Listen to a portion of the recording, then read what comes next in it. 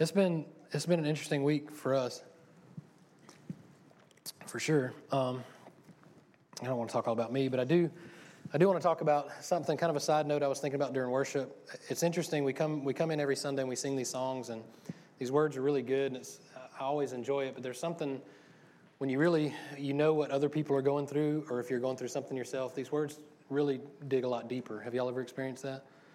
I really felt that during worship that there are times when we sing these songs and we kind of get in a routine about it. And I'm going to get into routines in a minute. But then there are times when we look, and it's cool for me because I can see all of your faces. Y'all are all looking at me. So I see all your faces. I know most of your stories. And even most recently, things that people are going through. And I mean, we even prayed some this morning for some people. And man, when you sing about the hope that we have in Jesus, it's just so good. I'll just leave that at that. It's just really good, and I love you guys. All right. Something about new life is are Daniel and Lauren still in here? Did they leave? I don't see them. They might have left. I'm surprised they were here. I didn't think they would be here with a new baby. But they were, and I was like, hey, you have a new baby and you're here. But what I noticed, I wasn't planning on talking about this, but I couldn't help but see a baby when it comes in here. But I wanted to talk about life, and since I was talking about life, that's a brand new life, and the analogies kept popping in my head about how that changes everything. The routines that we go through, I know Daniel and Lauren are not going to be the same. We've already talked to them. We saw them in the hospital, and we've heard the stories about them, going to the doctor and different things and learning new ways and sleep, different ways that we sleep or don't sleep. And so they're just starting that journey. Tracy and I have been on that for a long time, and our kids actually sleep most of the night. But it's interesting. It's interesting that their lives will never be the same. There's a new life that has really enveloped all of their attention, and it's a good thing. And what I thought was neat about that is it kind of rippled out to every one of us. And I thought, man, if anybody sees that baby, they're going to go check. Right? Everybody checks out the baby. Let me see the baby. And that's what life does. Life just draws something to it. And I think what we've done a lot of times with the gospel is we get to the point of forgiveness for sins, and then we stop there and we don't go any further. What I want to kind of get to is I want to get through that because that's an important part, an extremely important part. But that's not the only part. That's the first step, and the second step is life. That Jesus came not just to die for our sins, but also to give us new life right now. Not just when we die and go to heaven one day. When Jesus came, he said, I came and I brought my kingdom with me. He said, look, the kingdom of heaven is at hand. All he talked about was the kingdom, and he talked about how important it was right now. That's why Jesus didn't come and say, hey, good luck with this life. You'll do all right. On the flip side. No, he said, look, I came and I brought my kingdom with me so that you could experience this abundant life now. Now, yes, we will see it in its fullness one day when we do change zip codes and we go on and we get brand new bodies, which I'm already needing at 42, but I'll be glad to get a new one, but our spirits will go on living. This is the neat thing about God being outside of time and space. When you received his Holy Spirit, you received eternal life right then. Like, boom, that's eternal life. That's the supernatural gospel. You received eternal life, not when you die one day and you're in these hopes. It sounds crazy, but you're in these hopes that you die one day and go to heaven. Well, yeah, we're all going to physically die one day, but we can experience the effects of heaven right now because of the Holy Spirit that lives inside us. And we're going to go through Romans 7 and 8, and I'm going to try not to read. I may skip through some, but man, there's so much in here. It's going to be hard not to read through the whole thing. And I'm reading from the Message today, just because I really like the way Eugene Peterson worded it. It's just so colorful, and it's really good. You'll see what I'm talking about. So we're going to start in Romans 7:1. And this is Paul kind of struggling with real life things that he's dealing with and things that he sees going from the old covenant law into new covenant Christianity and into having Christ for life. In verse 1, it says, you shouldn't have any trouble understanding this, friends, for you know all the ins and outs of the law, how it works, how its power touches only the living. For instance, a wife is legally tied to her husband while he lives, but if he dies, she's free. If she lives with another man while her husband is living, she is obviously an adulteress. But if he dies, she is quite free to marry another man in good conscience with no one's disapproval. Now, we can make this about marriage. They're not making this about marriage. He's telling them you understand how it could have been Roman law, it could have been Jew. He's just making an example about this so that you can understand what he's about to say. So what he's saying is, when a man is alive and a woman is married to a man, they are bound together by marriage. When he dies, she is no longer bound to him and she can move on. That's all he's saying. And he goes on to explain why he said that in verse 4. It says, so my friends, this is something like what has taken place with you. When Christ died, he took that entire rule-dominating way of life down with him and left it in the tomb, leaving you to marry a resurrection life and bear offspring of faith for God. For as long as we lived that old way of life, doing whatever we felt we could get away with, sin was calling most of the shots as the old law code hemmed us in. And this made us all the more rebellious. In the end, all we had to show for it was miscarriages and stillbirths. Wow. What does the law bring? Death. The end of, if you take the law all the way to its end, all it can bring is death. It's what brings us to Christ. It says, look, all that was left, all that we had to show was miscarriage and stillbirth. But now that we're no longer shackled to that domineering mate of sin and out from under all those oppressive regulations and fine print, we're free to live a new life in the freedom of God. Amen. What a powerful statement. When you, and we've talked about this before, when you tell somebody you're free to do whatever you want, if you have been bound by rules and regulations for so long, that's a very scary thing.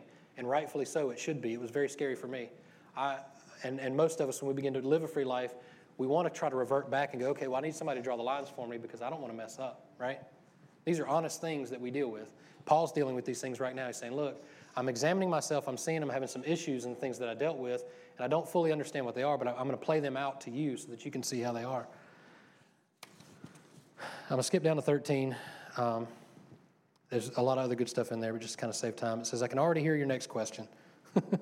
Does that mean I can't even trust what is good, that is, the law?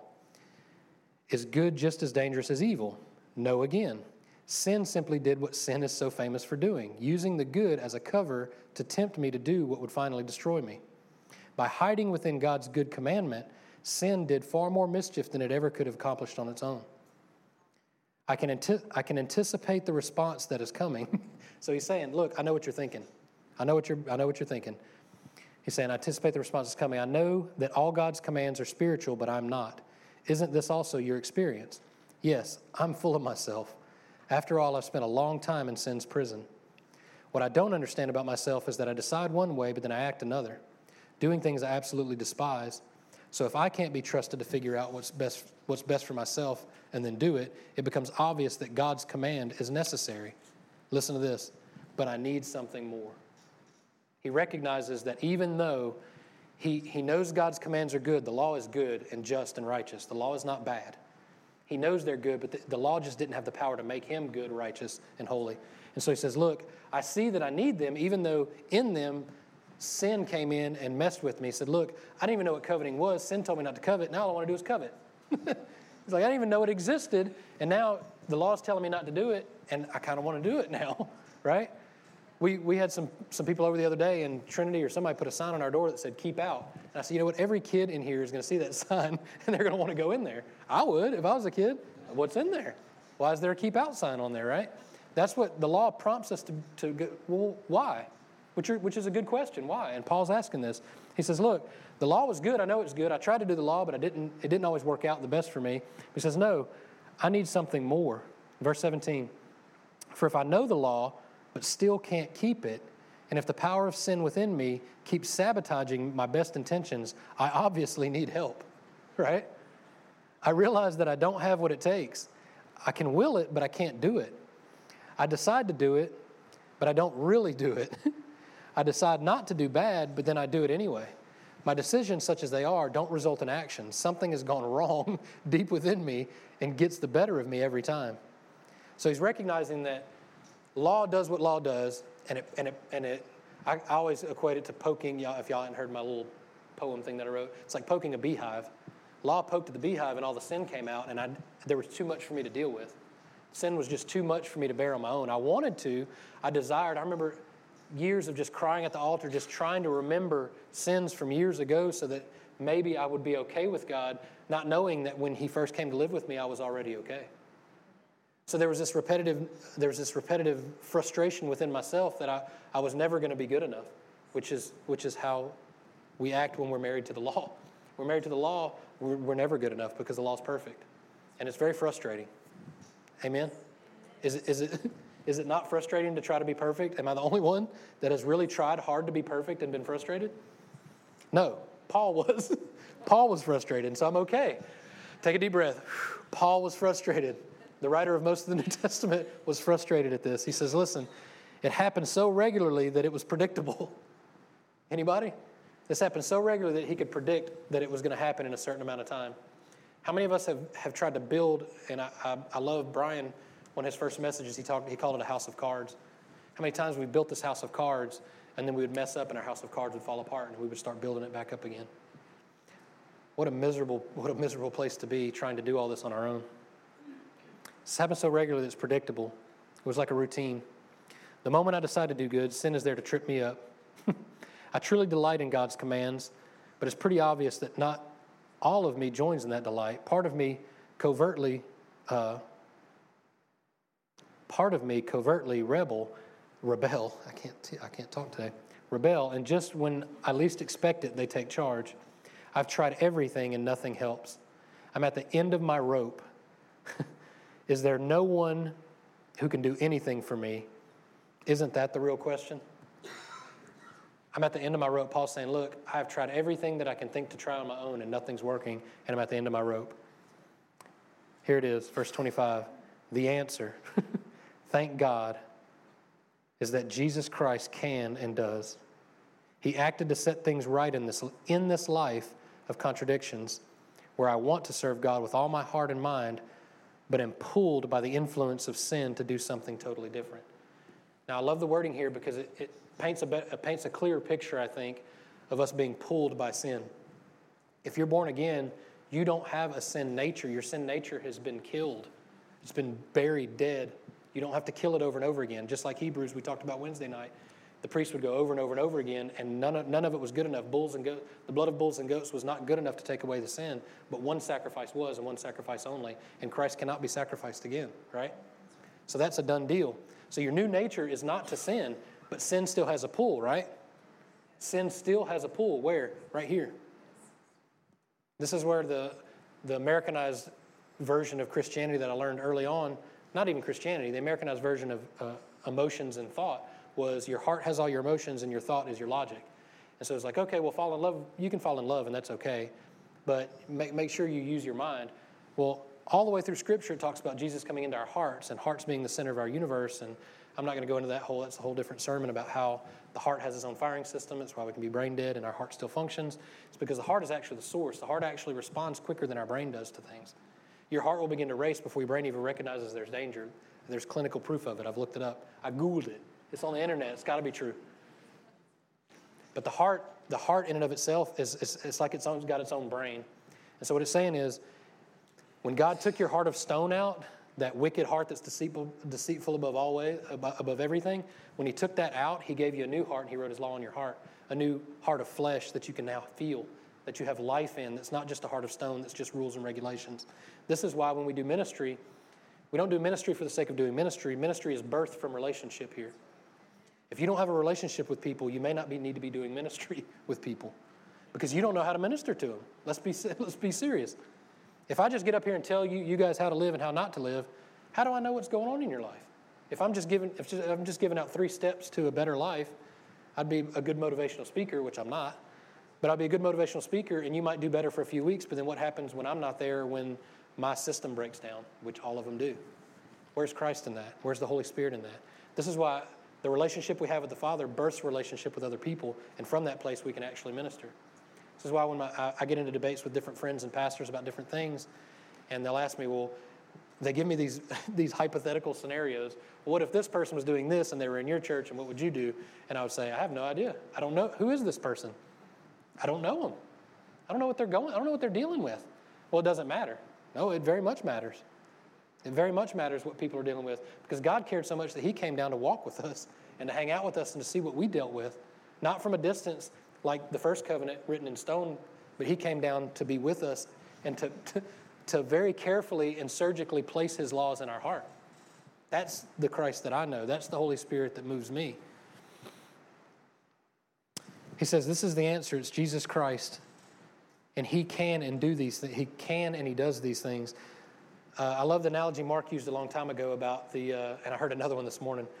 I'll give you the other one because it's kind of funnier. The other one's more serious. I'll give you the funny one first and the serious one.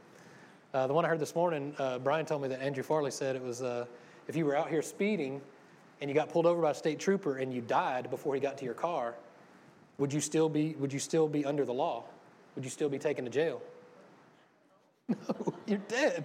They're going to throw cuffs on you and drag you. Stop resisting. No, you're dead. You're dead to the law because you're dead, right? Now, another analogy that Mark used to use and I really liked was a woman that's been in, I don't want to say an abusive relationship, and in a relationship with someone who expected perfection from her, a husband who expected perfection from the wife, and the wife could never live up to those expectations. That's a pretty miserable place to be in if you're a wife trying to live for a husband that's never satisfied with you. That husband dies, and she marries someone who is different, who builds her up and loves her and treats her well. Would she go dig her old husband up and prop him up in the bedroom? No. As a reminder, right? As a reminder of the way that I should act. That's the difference between Old Covenant law and New Covenant Christianity. In the finished work of Jesus, we don't look back. We don't look back at the grave and the old life of who we were. This is the whole dual identity I struggled with for years was, am I clean? Am I dirty? What am I? I don't know what I am. When the Holy Spirit's constantly telling me, you're clean. You're clean. Why are you stressing out about this? You're okay. And this is why we remind each other of who we actually are. The Bible says the Holy Spirit is even above our own conscience. Our own conscience isn't even good enough to help us. The Holy Spirit has to remind us, listen, you are good because of me. When God poured his wrath out on Jesus, it said it pleased him to crush the Son. Not that he wanted to kill his Son, but he knew the outcome of it. The reason it pleased him is because he knew that he would have a restored relationship with you. He knew that after this happened, that he would have a restored relationship with all of us. That's the goal. Heaven, one day when you die, is not the goal for the Christian. Gasp. It's good. Oh, man, it's good. I can't wait to get there. It's going to be amazing. But the goal is restored relationship with the Father. And a result of restored relationship with the Father is you get to go live with him in his kingdom. If I had my father wasn't around when I was younger, but if I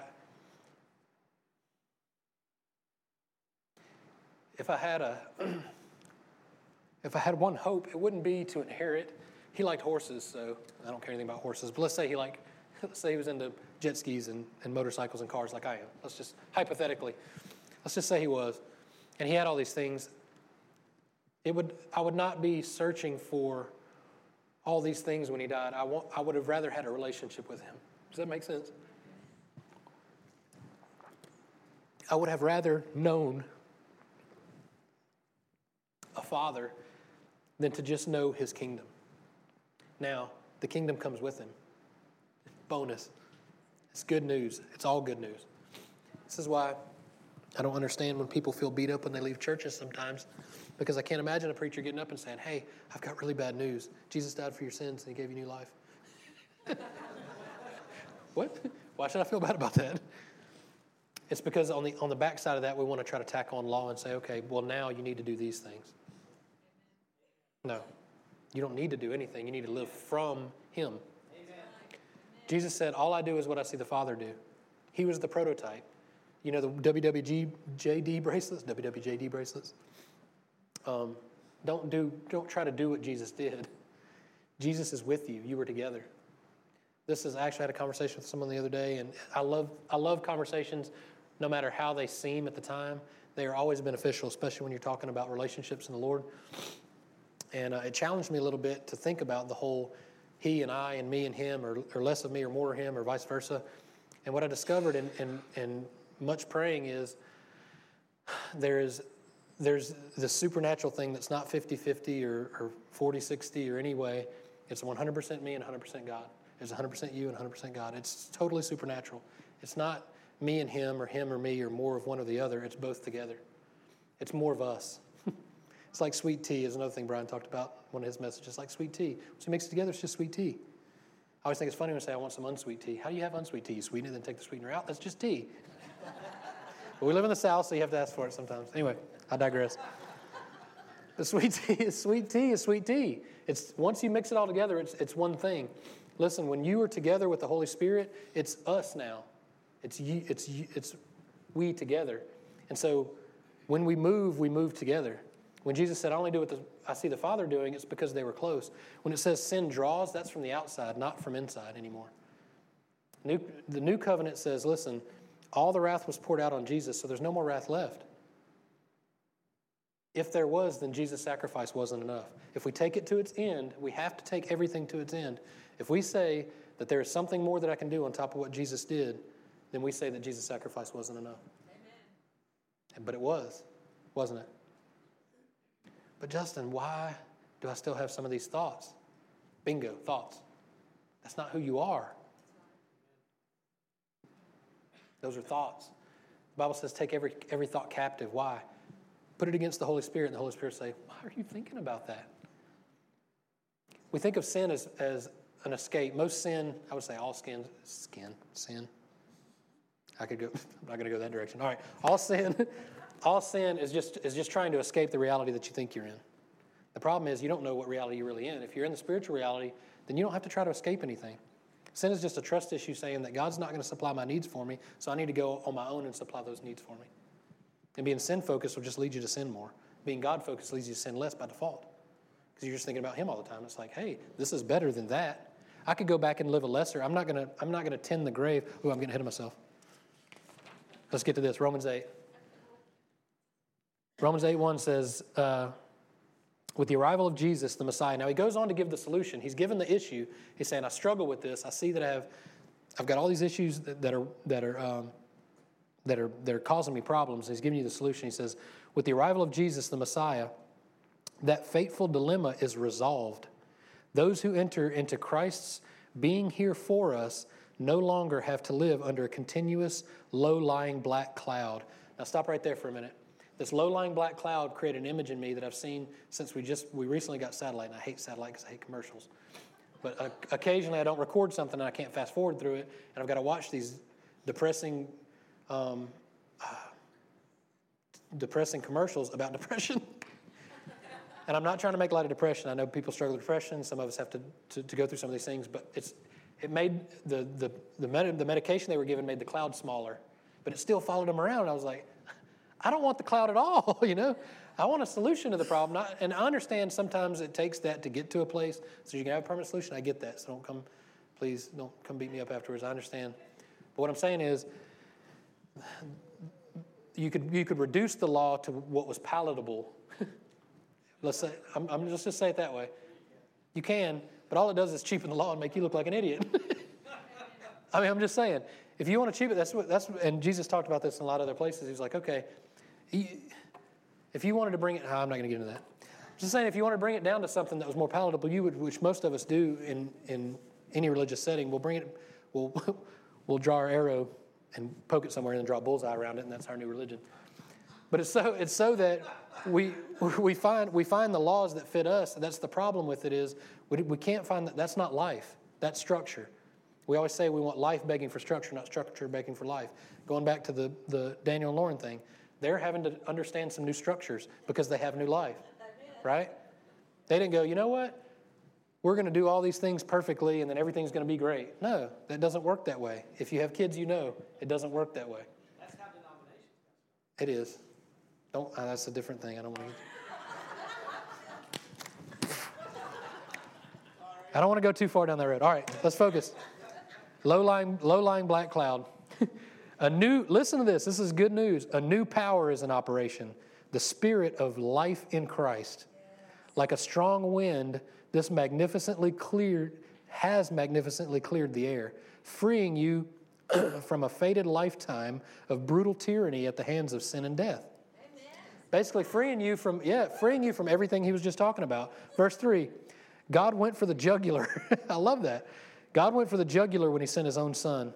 He didn't deal with the problem as something remote and unimportant. In his son Jesus, he personally took on the human condition, entered the disordered mess of struggling humanity in order to set it right once and for all. Amen. The law code, weakened as it always was by fractured human nature, could never have done that. The law always ended up being used as a Band-Aid of sin instead of a deep healing of it.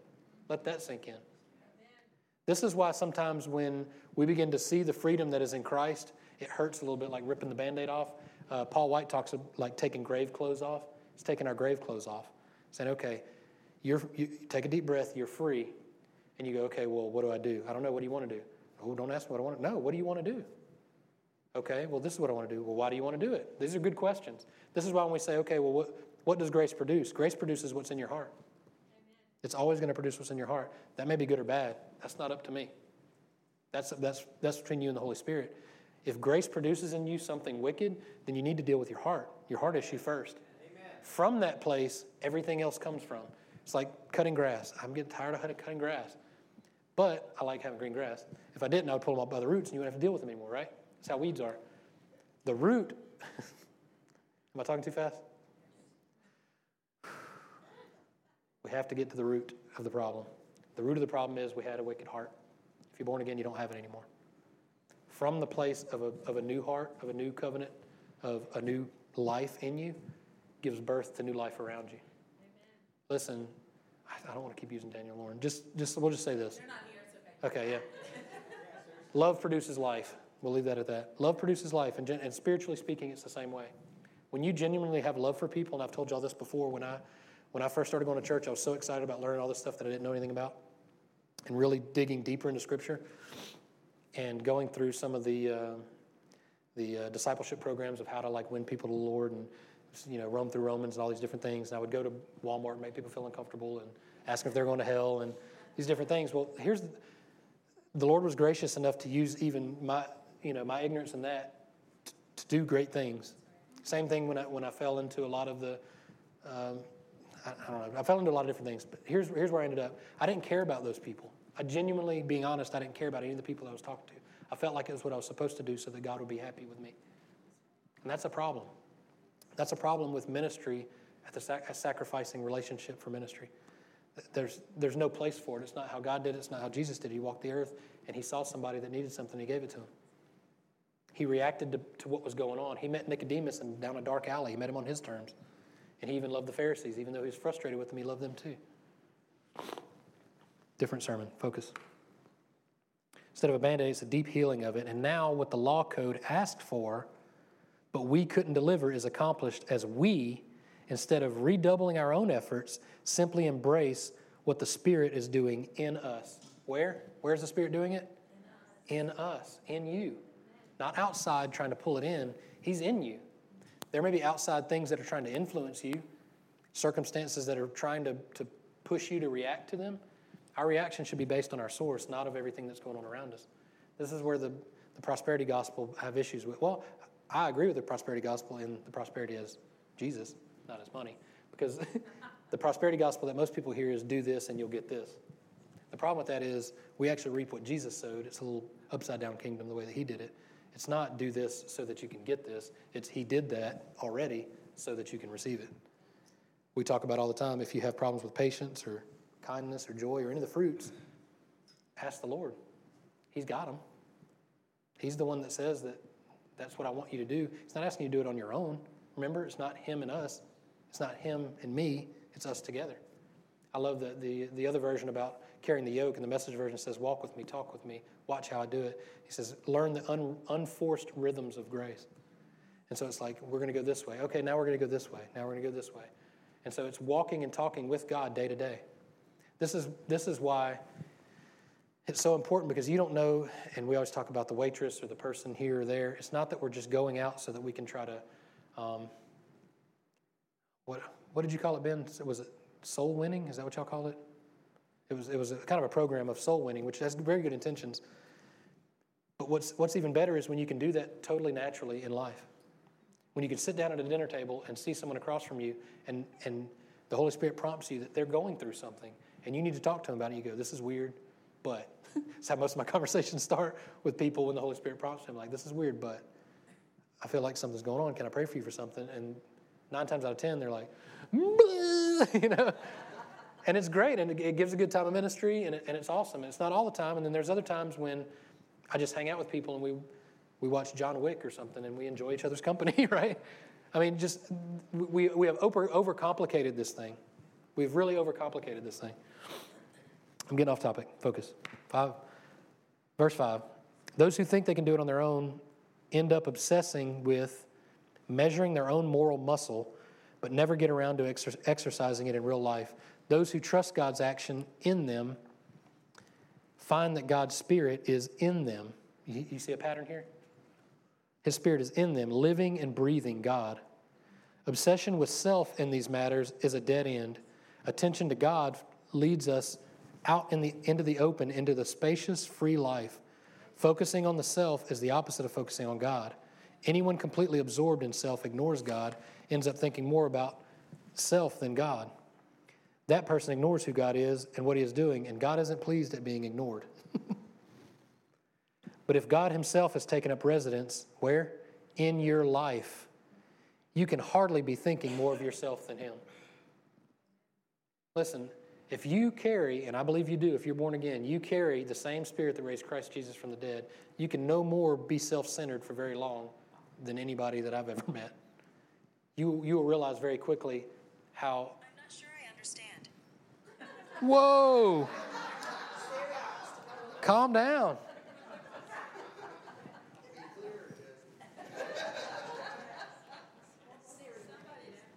Siri didn't understand what I was saying. It was funny. It must have hit the button, and it's spelled out everything that I just said on my watch. I'm going to go back at that and laugh. All right, later. So, but if God himself, squirrel. But if God himself has taken up residence in your life, you can hardly be thinking more of yourself than of him. Anyone, of course, who has not welcomed this invisible but clearly present God, the Spirit of Christ, won't know what we're talking about. But for you who welcome him, in whom he dwells, even though you still experience all the limitations of sin, you yourself experience life on God's terms. It stands to reason, doesn't it, that if the alive and present God who raised Jesus from the dead moves into your life, he'll do the same thing in you that he did in Jesus, bringing you alive to himself. When God lives and breathes in you, and he does, as assuredly as he did in Jesus, you are delivered from that dead life. With his Spirit living in you, your body will be as alive as Christ's. This is present tense, not someday when you die. This is right now. Verse 12, so don't you see that we don't owe this old do-it-yourself life one red cent? There's nothing in it for us, nothing at all. The best thing to do is give it a decent burial and get on with your new life. God's Spirit beckons. There are things to do and places to go. This resurrection life you receive from God is not a timid, grave-tending life. It's adventurously expectant, greeting God with a childlike, "What's next, Papa?" Amen. God's Spirit touches our spirits and confirms who we really are. We know who he is, and we know who we are, Father and children. Listen, if you hear nothing else, hear that. The old life, the old sin life that you gave up when you came into this new resurrected life, when you were born again, is dead as doornails. We don't live a grave-tending life, just tending to the grave of our dead life. You have currently, this is where I have beef with people that come at, especially people that preach New Covenant Christianity or grace in general, is that, well then everybody's going to be apathetic. If it's finished work, if Jesus did it all, what do we need to do? What is there to do now? Come on. Come on. I don't even have time to argue that anymore. There is plenty to do. Plenty to do. Listen, this is not a focus on your old nature and your old sin type of life. This is an adventurous life where you get to go out and you are free to be who God created you to be, and he calls you up into your real identity, your true identity. When Jesus came, he reconciled Adam's failure, right? What did Adam and Eve do with God before the fall? They walked with him. They talked with him. They loved each other. His command to them was to reproduce. They loved each other. They gave birth. They produced life. I guess they farmed. But they had life and they walked with Jesus. Listen, and I've done this example before where you drop a book off. If you restore it, you don't put it somewhere else. You put it back where you got it from, right? If I dropped a book off of here and I said restore it and you moved it over there, that's not restoration. But if you move it back here, it's back in the garden. We're back good. We're back right here with God. That's a huge thing. From that place should develop much life. Much life for you, but listen, you're a conduit for it. You're not a reservoir. I keep seeing these posts pop up on Facebook of these kids getting sick from the bacteria in the Gulf. Listen, that happens usually in warm areas when it's when things don't move enough. That's how we have to be careful when we don't share this love that God has. It becomes dormant, and it's not good. It doesn't benefit anyone around us. It actually makes us feel sick. Listen, you're a conduit, whatever that word means. You're a conduit of God's love. You receive his patience, love, and kindness, and you give it out freely. It says, freely I've received, freely I give. We always say we're an R&D church, receive and distribute. This is a simple gospel, very simple. Another shameless plug for Wednesday nights, simple gospel. But not this week, because it's 4th of July. God bless America. Roll Tide, America. All right. Let's review. And I really didn't plan on going as long as I did. I really wanted to talk more, but we don't have it. We're kind of running late, though. We'll see if we want to do. Let's review. We want to do good, but we can't, right? This is what Paul's talking about. The law is good, but it can't help me either. Jesus can and does by his Spirit. Where does he do it? In you. Your old life with all of its sin nature was killed and buried with Christ. Your new life was resurrected with Christ, confirmed by the Holy Spirit, and you have power over sin. You have power over sin. Listen, before Jesus came and gave us a new life, you didn't have power over sin. You had no alternative. Now you do. Sin no longer has power over you. Can it pull? Yeah, it can pull, but it has no power over you. All right, let's talk about it. We still have about 5 minutes. What do y'all think? Yeah? Yeah, good. That works. Y'all can't go anywhere. It's raining. Let's talk. We're not going to be that long. Yeah, go ahead. We even got a mic. We'll put it on the podcast. Raise your hand. Carol, right there. I didn't see it. You're talking about soul winning, and I remember this event. This is fun. 20 years ago, I guess, probably. We were at a revival service that kept us into the wee hours, so we stopped at the Whataburger, and it was pretty full. And there was a group of kids that came in, and this one kid was drunk as Cooter Brown. He was just loaded. And we were in line near each other, and I just felt really full of the Holy Spirit, and I looked at him and I said, "Are you going to hell?"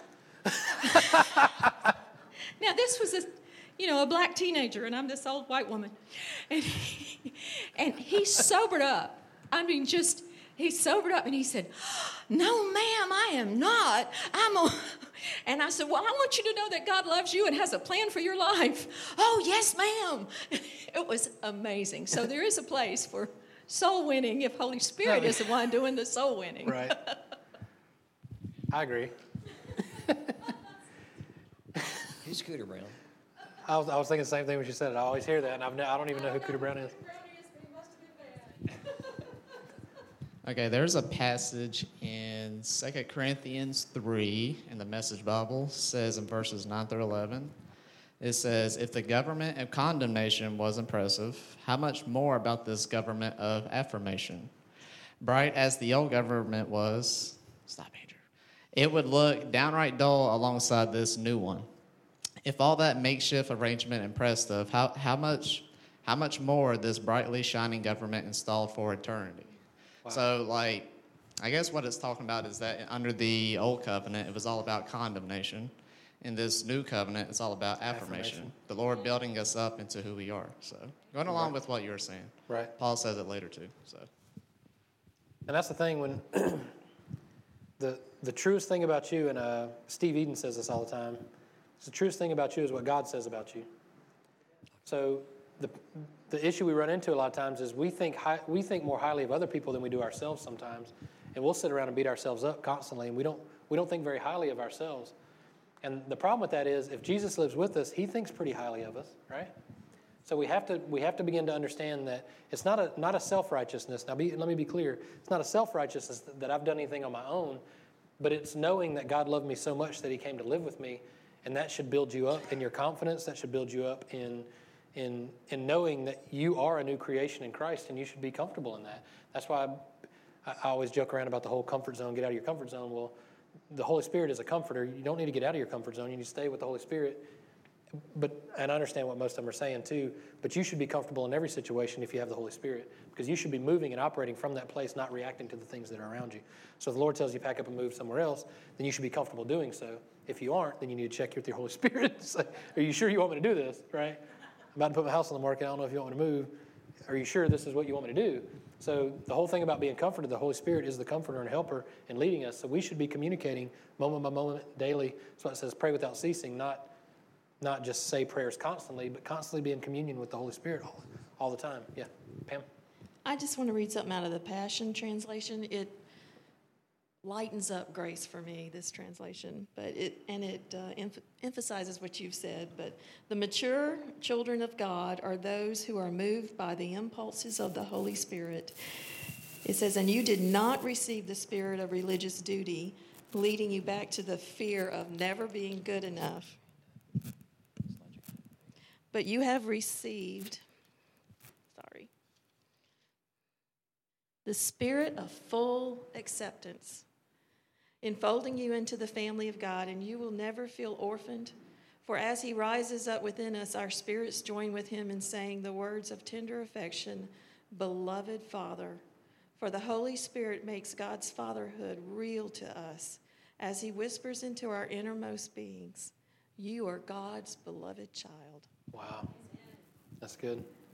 Listen, my job as a father is to make sure that my kids know that they're safe and that they're loved. That's our main priority, is to make sure that they know that they're safe and they're loved. And my next priority is to help them become who they were called to be.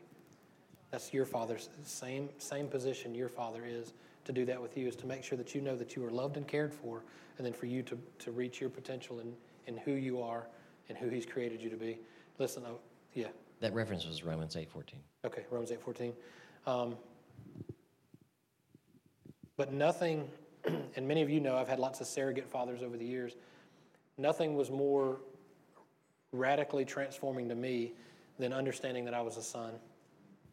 And we've talked about sonship for years, but there is nothing more inwardly transforming, not outwardly. We talk about outwardly constraint.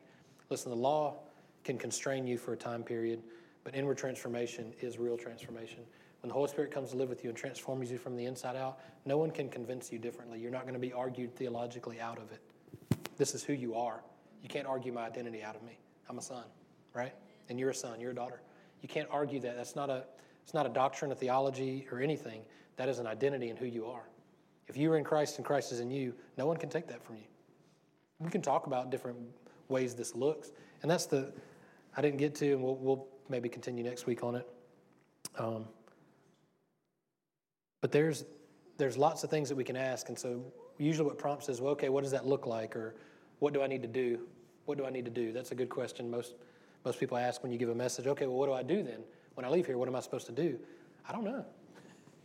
I can't tell you exactly what to do. It's who you are that determines what you're going to do. Your belief system will give birth to every behavior that you have, not the other way around. If I just try to control your behavior, I don't know what's going on inside. Then you're just a bunch of hypocrites, right? If we just say, okay, well, act this way, dress this way, go to church on these days, give this much, then you're going to build your faith on that. And if that ever fails you, which it can, systems fail. Jesus doesn't, because it's life. Died, took away your sins, and he gave you new life. He didn't die, take away your sins, and give you a church building and a program. And you know what I mean? This is why I'm not anti-church. Don't make it sound bad. I love church. Church is awesome. But the building and the system in and of itself is not where you find life. It's in Christ. It's in the Holy Spirit. Stand up with me. I'm going to preach a whole nother sermon over here. I think it stopped raining. Y'all might have a little wink of time. Lord, I just thank you that we can come in this place, Lord, we can laugh together, we can cry together, Lord, that we can focus on you for a time. And Lord, I pray that that's extended throughout our week. Lord, I pray that every week that we come in this place, it's a celebration of everything that's happened outside of these doors. Lord, that we can be reminded as we do walk out these doors that our eyes and our ears are open to see the people that need you around us. Lord, that it's not burdensome to us, but it's a joy, because in it we find real life. Lord, as the more that we give away, the more that we find ourselves to be really happy. Lord, and we see that the sin that tries to lead us away, we know the end of that is death. We know the end of it is frustration and aggravation and pain. And Lord, we don't focus on that, but we focus on you. Lord, I thank you that in that supernatural way, the more we focus on you, the less we even think about sin. Lord, the more we see opportunities to find real joy, not laced with shame or guilt, but with affirmation and love from a loving Father. We thank you, Lord, that you are God the Father, not the Godfather, and that you treat us accordingly. In Jesus' name, amen.